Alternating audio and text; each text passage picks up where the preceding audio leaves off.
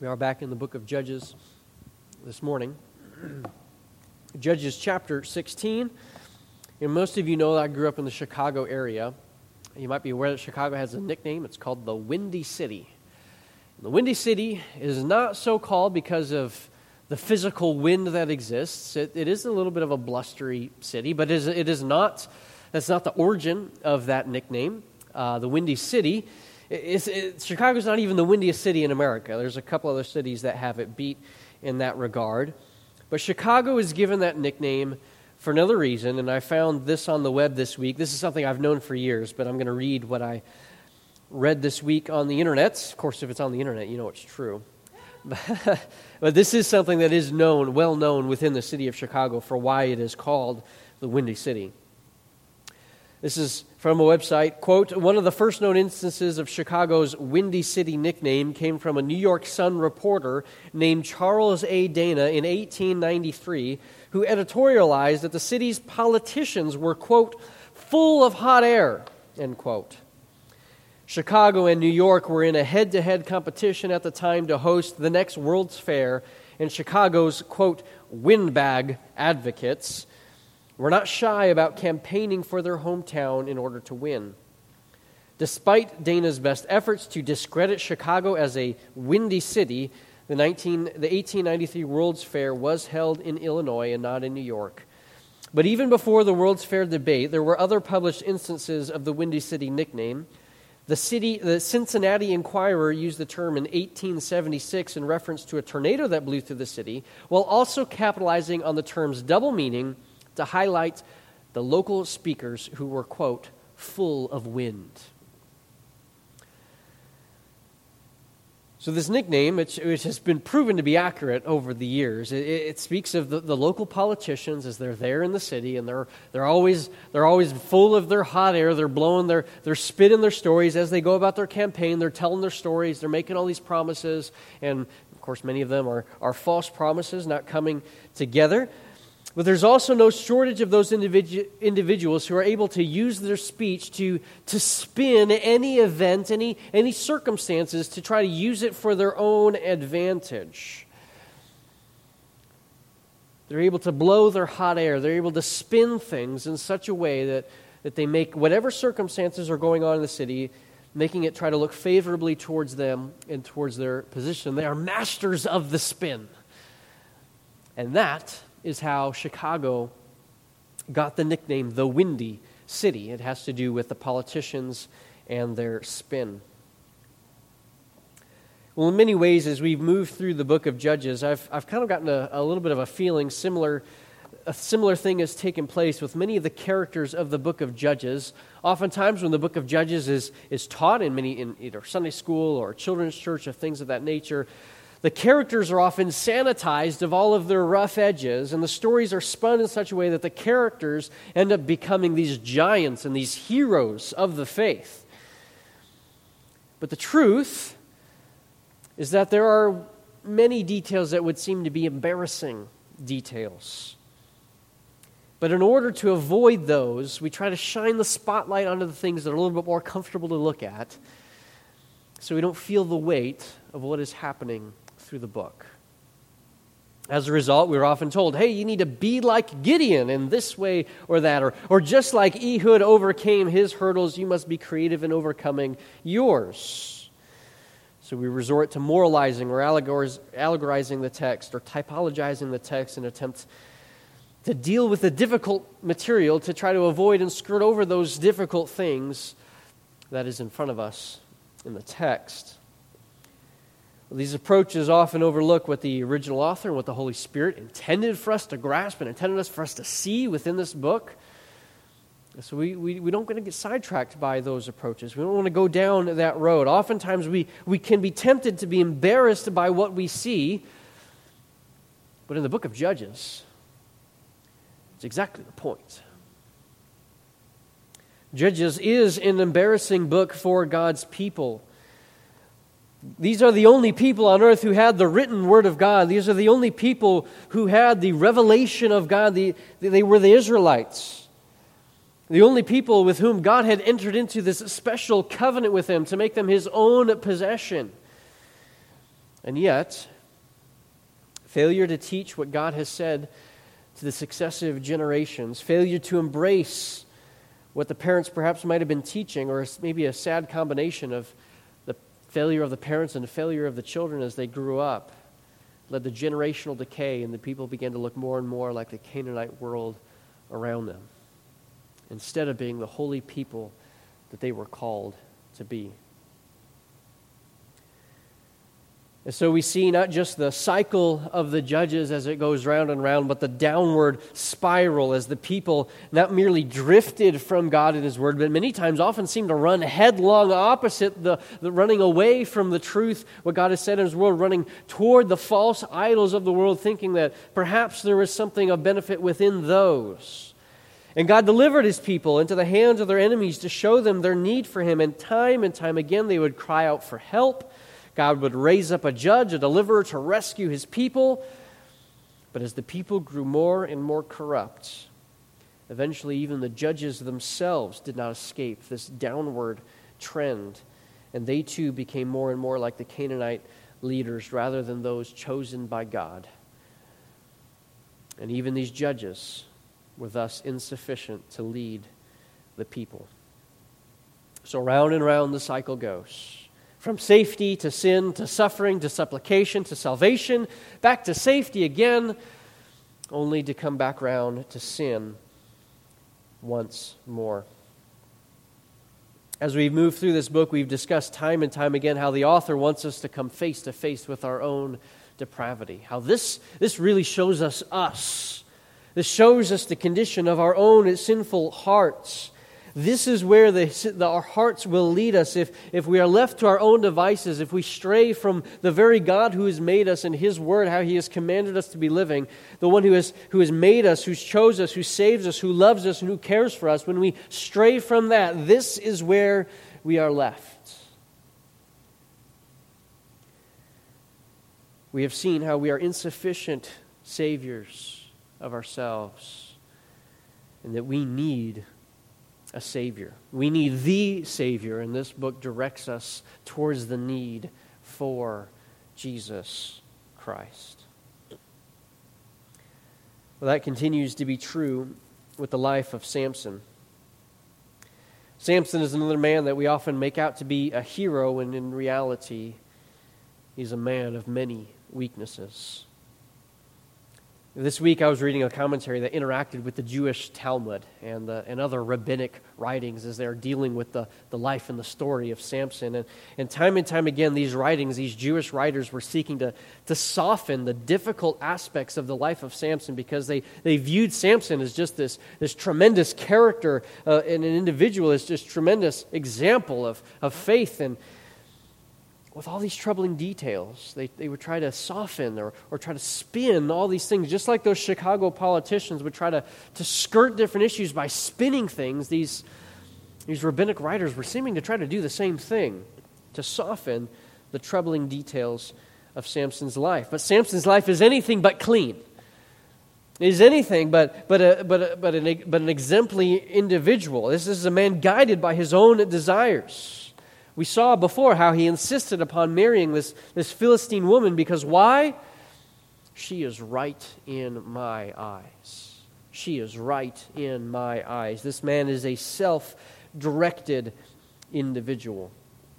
He has neglected and he has broken his Nazirite vow on several occasions to satisfy either his own physical hunger or to satisfy his own personal desire for revenge over circumstances within his life. And at every turn in the life of Samson, we see a man looking out for his own interests rather than the interests of others, which is the exact opposite of what God would have for His people. Well, as we continue in the life of Samson today, we're going to wrap up the life of Samson, go through the chapter 16 of this book. Sadly, we will see more of the same within the life of Samson. As we introduced the story of Samson, we noted how his life seems to revolve around relationships with key women in his life. First, it was his mother. Then it was his Philistine wife. And today we'll see a brief incident with a Philistine prostitute. And finally the infamous Delilah. Samson is a man who is self-directed, often lauded for his strength, but in reality, he is a weak man. His self-directed life ultimately ends up being his own undoing. And what we see today are three more areas of weakness in the life of Samson, and yet we still find God at work in the midst of his life. We're going to examine the life of the end of Samson's life under three major headings today. First, we see Samson's weakness in self-temptation. Second, his weakness in self-betrayal. And finally, his weakness in self-destruction. First, let's pick things up in Judges chapter 16, verse 1, where we see his weakness in self-temptation. Judges 16, verse 1. Samson went to Gaza, and there he saw a prostitute, and he went into her. The Gazites were told, "Samson has come here," and they surrounded the place, and they set an ambush for him all night long at the gate of the city. They kept quiet all night, saying, "Let us wait till the light of the morning, then we will kill him." But Samson lay until midnight, and at midnight he arose, and he took hold of the doors of the gate of the city and the two posts. He pulled them up, bar and all, and he put them on his shoulders, and he carried them to the top of the hill that is in front of Hebron. First, once again, we see that Samson is a man directed by his own lusts and desires. He goes to Gaza, though the reason for his trip is unclear, it's unknown, but Gaza is deep into Philistine territory. Perhaps he went there to try to stir up trouble, as he's a man that sometimes is often seeming to looking for a fight in many areas. Whatever the reason why he went there, he was there, and Samson finds himself in a compromising situation. I think the reality that we have to face is that Samson didn't have to be there. We don't know why he was there. He didn't have to be tempted by this prostitute, but he is a man, again, who is not guided by the Word of God. He is not guided by what the Lord would say, but rather his own way. And so there's a sense in which he leads himself into temptation here and commits an egregious sin. I cannot help but see a warning of application here in this text. How often do we place ourselves in potentially compromising situations? Devices with unbridled internet access can easily lead to inappropriate behavior. Other activities, things that just can be so simple. Watching too much of the news can either enrage us or depress us. Engaging with too much social media can feed either our arrogance or our feelings of inadequacy. Being in the wrong place, or even just lingering in places that maybe on their own might not be sinful, but they're leading you right by the door of the prostitute, metaphorically speaking. Are we walking into Gaza with no plan to keep our feet from walking into sin? No plan to prevent our thumbs from scrolling or typing that which is sinful in the sight of God? Solomon warns us in the book of Proverbs.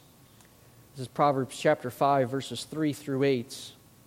"For the lips of the forbidden woman drip honey, and her speech is smoother than oil.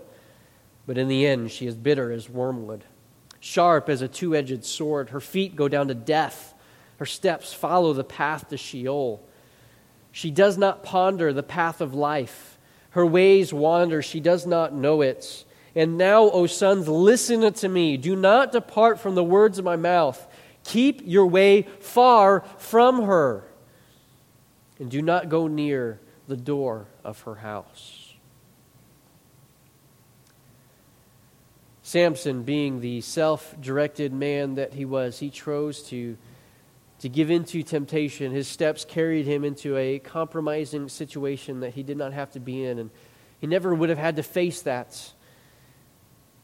But he neglected the way of wisdom and chose to engage in this immorality. Well, as the story goes, the people of Gaza, they laid a trap for him, but God was gracious in giving him the strength to escape the city unharmed. And it really cannot be overstated, the incredible feat of strength that this is in this text. Or he rips up the gates of the city. These gates could have been as wide as 13 or 14 feet wide, reinforced by metal bars. He picked them up, carries them on his shoulder. It says he carried it to the top of the hill of Hebron. That is a 40-mile walk, traveling from sea level to an elevation of 2,500 feet. And Samson carried this gate on his shoulders. I don't know if you've ever gone from a lower elevation area and then gone up to a higher elevation area. I experienced this when we went over to Albuquerque. That's actually the same mile height as Denver. Think of the Mile High City. It's a higher elevation. Yeah, it's the same elevation. It's actually just even a little bit higher than Denver. Well, when you're there, when you're used to a lower elevation, there's a certain oxygen content of the air. There's a certain environment that you're used to. You get to this higher elevation area, and it has an effect upon your stamina. Samson, 40 miles, carries these massive gates of the city upon his shoulder, rising from an elevation up from sea level to 2,500 feet. It's an unparalleled feat of strength, something you might see from a superhero movie, right? This is like incredible Hulk level material. This is what Samson is doing.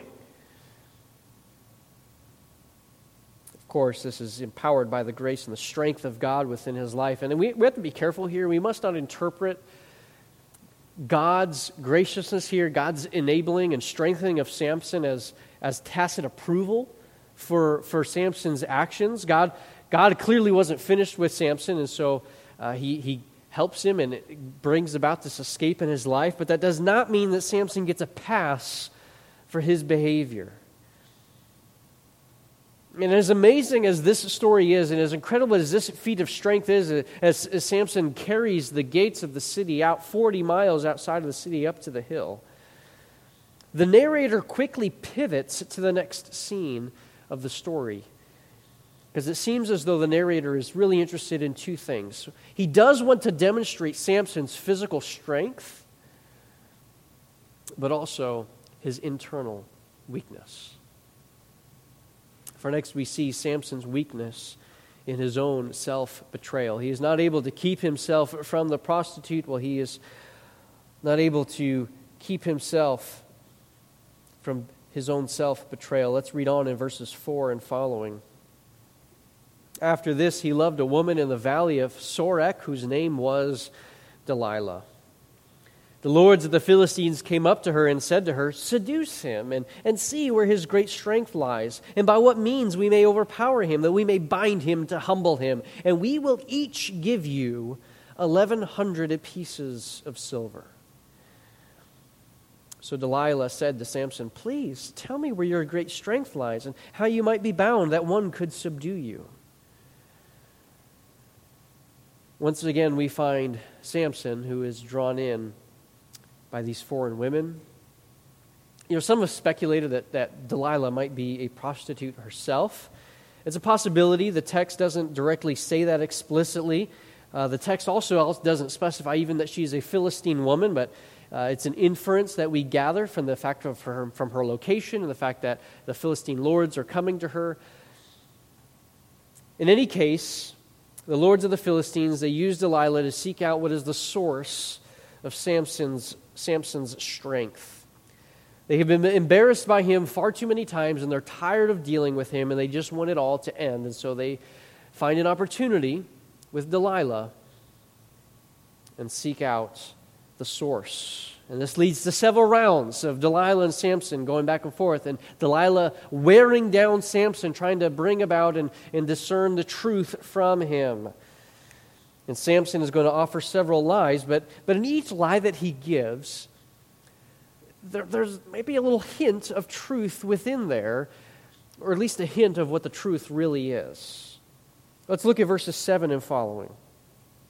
Samson said to her, "Well, if they bind me with 7 fresh bowstrings that have never been dried, then I shall become weak and be like any other man." Well, then the lords of the Philistines brought to her 7 fresh bowstrings that had not been dried, and she bound him with them. Now she had men lying in ambush in an inner chamber, and she said to him, "The Philistines are upon you, Samson." But he snapped the bowstrings as a thread of flax snaps when it touches the fire. So the secret of his strength was not known. The word for bowstrings in this text is a word that often refers to the tendons of an animal. And that actually might be what is referenced here, the tendons of an animal.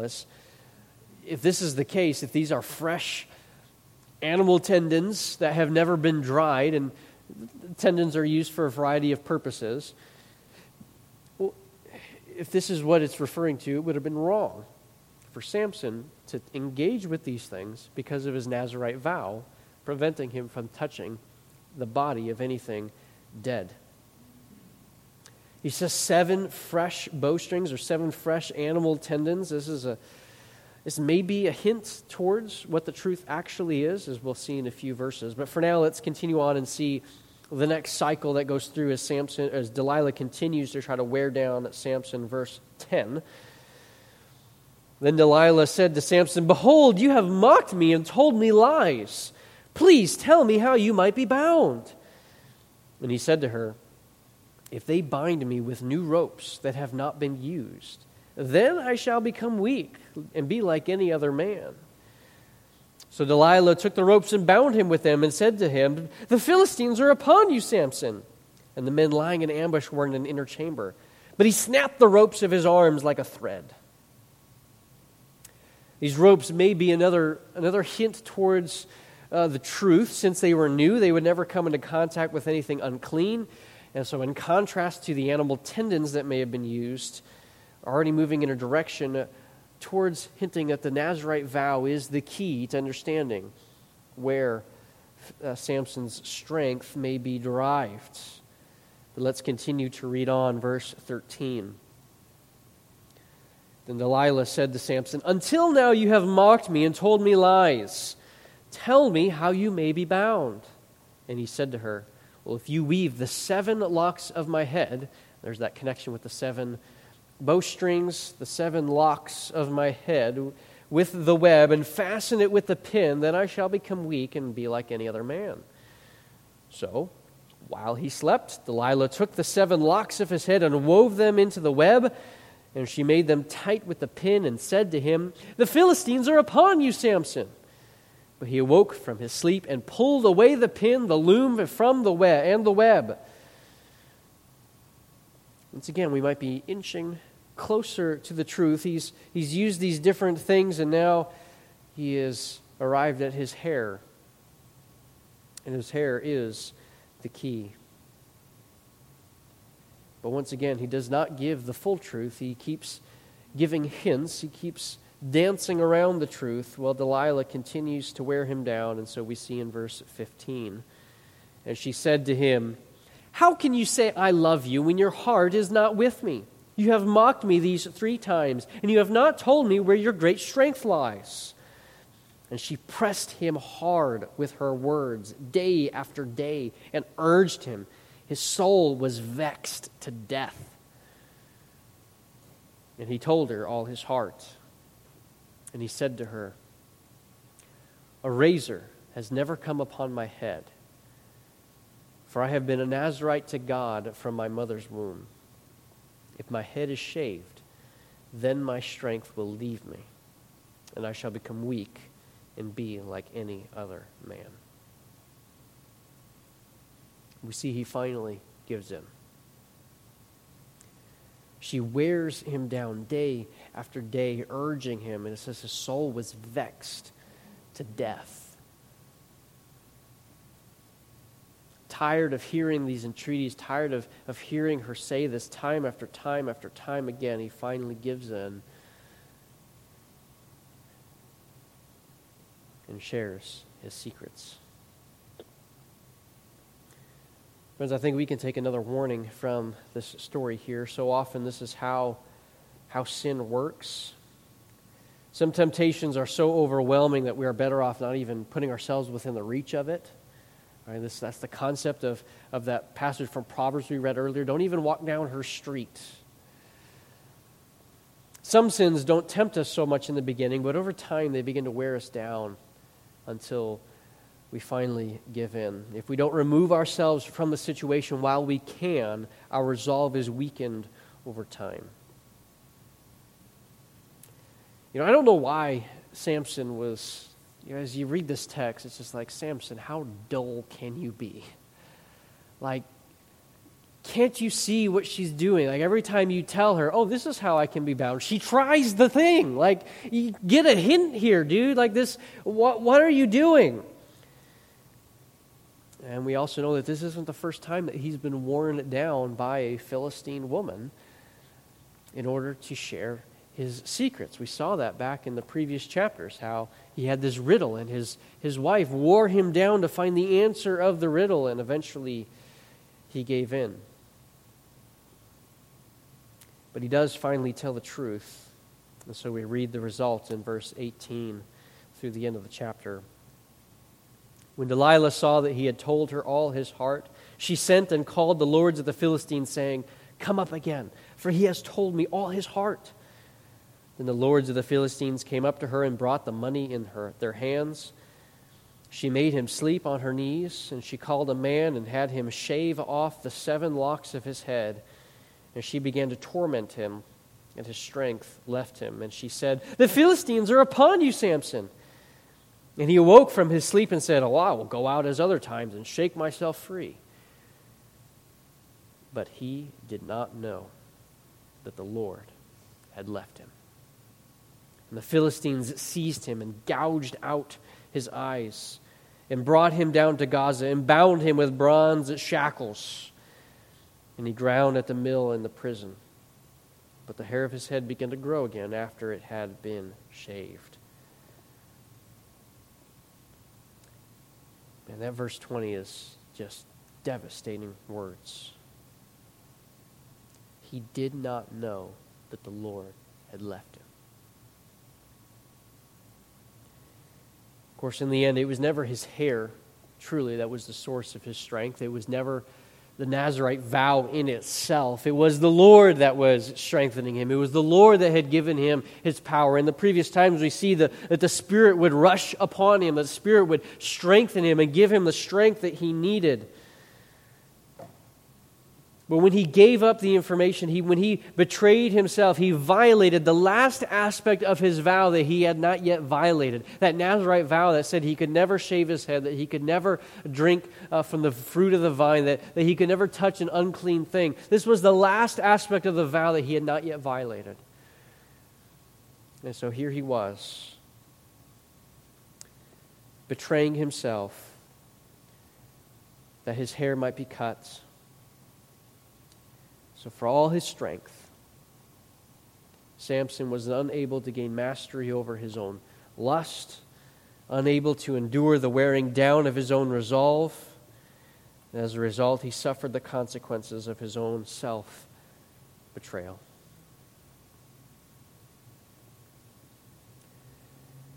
And finally, we see his weakness in his own self-destruction. Verse 23.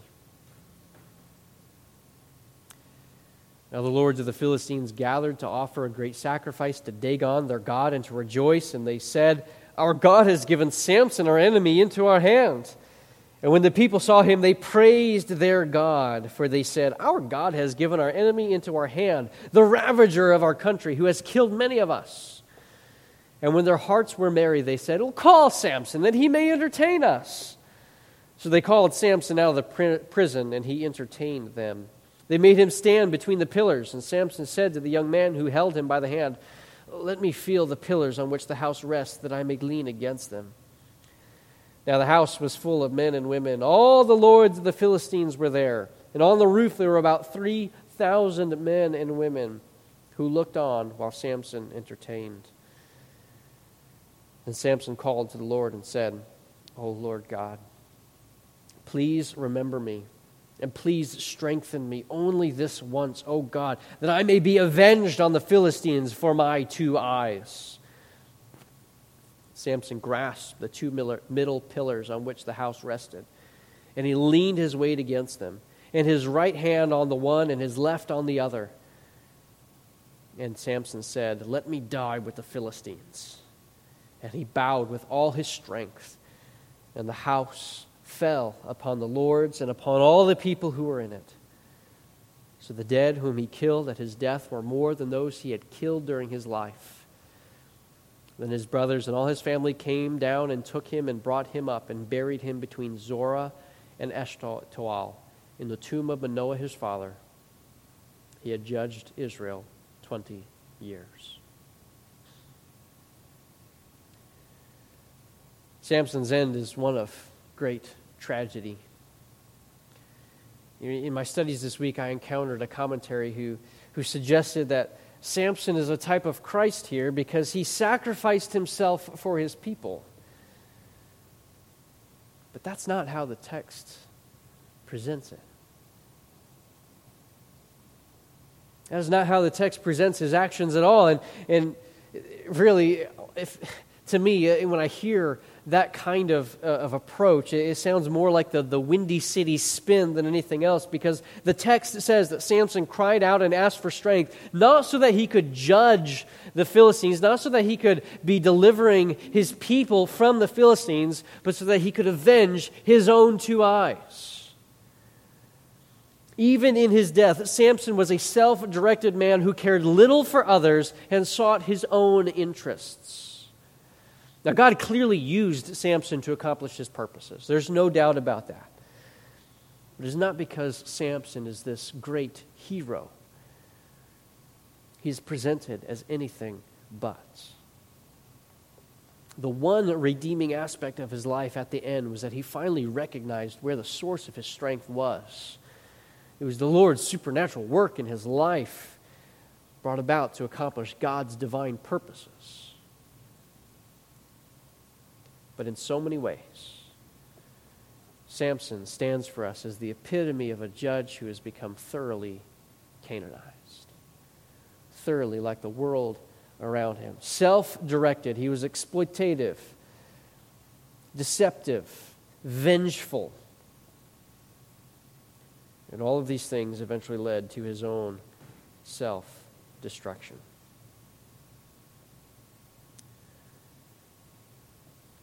As we study this text and as we've gone through the story, I feel like I've not really said very much by way of positive things about the life of Samson. It's been very much of a negative approach. As someone might ask, well, what about the Hall of Faith? Hebrews 11, right? Samson's listed there, right? Let's turn there briefly for a moment. Because even as we've moved through this book of Judges, we see there are several names from Judges that appear in this, what is known as the Great Hall of Faith in Hebrews chapter 11. And sometimes we can look at that and we might conclude things that the text doesn't tell us. But we have this example for us in Hebrews 11, and I'm going to pick things up in verse 32, where the writer to the Hebrews says, "What more shall I say? For time would fail me to tell of Gideon, of Barak, of Samson, Jephthah, of David and Samuel and the prophets, who through faith conquered kingdoms, enforced justice, obtained promises, stopped the mouths of lions, quenched the power of fire, escaped the edge of the sword, and were made strong out of weakness, became mighty in war, and put foreign armies to flight." Well, as we look at that, these texts tell us that these men are heroes of faith. After all, their names are written in the Hall of Faith in Hebrews. Well, if we read the text carefully, we see that this text tells us that when they were engaged in these activities, they certainly were trusting in God in those moments. When they were putting foreign armies to flight, when they became mighty in war and made strong out of weakness, they were certainly trusting God for the strength to accomplish those feats. In those moments, certainly indeed, they did have faith that God would help them, and God did. He was faithful to His covenant promise to His people. But these verses hardly make these individuals out to be heroes or examples of faith in every area of their lives. So though we recognize that they had moments of faith within their lives when they accomplished these actions, it does not mean that they are to be held up as these giants, as these heroes and examples to follow after. that takes the text of Hebrews beyond what it actually says. And so here we are at the end of Judges 16. The end of the life of Samson, but not only the life of Samson, but that's our last judge within the book of Judges.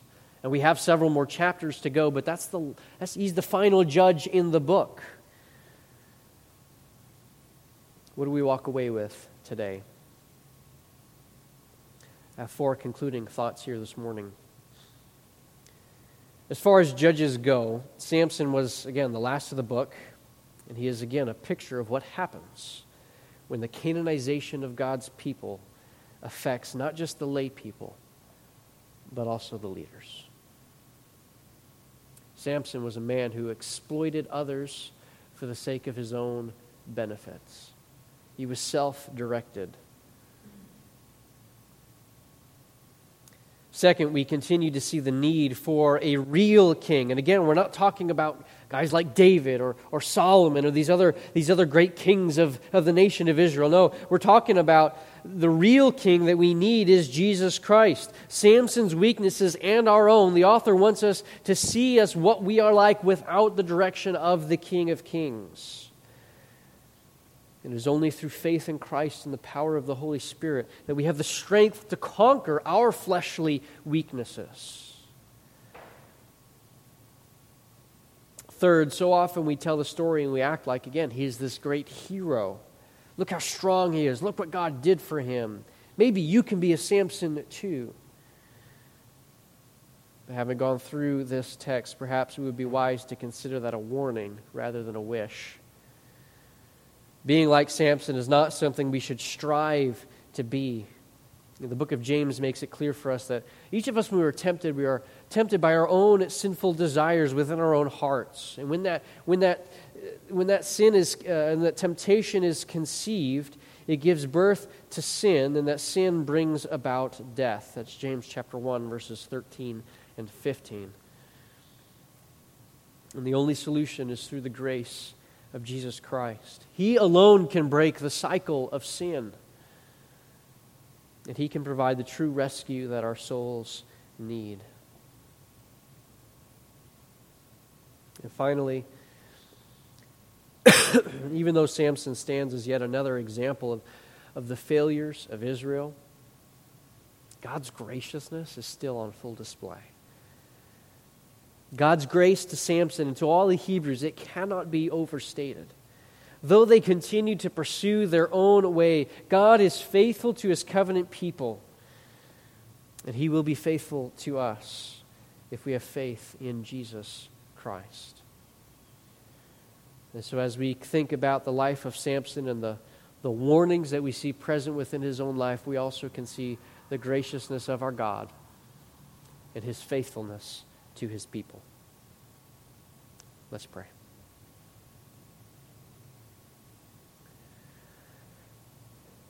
Father, we do thank You that You are gracious to us. Lord, that even though we all sin in many ways, we all stumble in many ways, there is Your grace to overcome, Your grace to conquer, Your grace to save and to rescue. We thank You for that. Lord, I pray that You would strengthen us, strengthen each and every one of us in our inner being, that we would know You, that we would know what is the height and the depth and the breadth, to know the love of Christ which surpasses knowledge, and that as we see Your great love and Your great care for us, Lord, that would direct us to strive to know You more and more, that we would grow in the grace and the knowledge of our Lord and Savior, Jesus Christ, that You would strengthen us for this walk on this earth, that we may forsake the way of sin, that we would forsake the way of dabbling in temptation, that we would remove ourselves from compromising situations, but Lord, that we could look to You and Your strength within our very beings. Thank You. We praise You for Your word. We pray these things in Christ's name. Amen. Let's stand as we close in our final song this morning.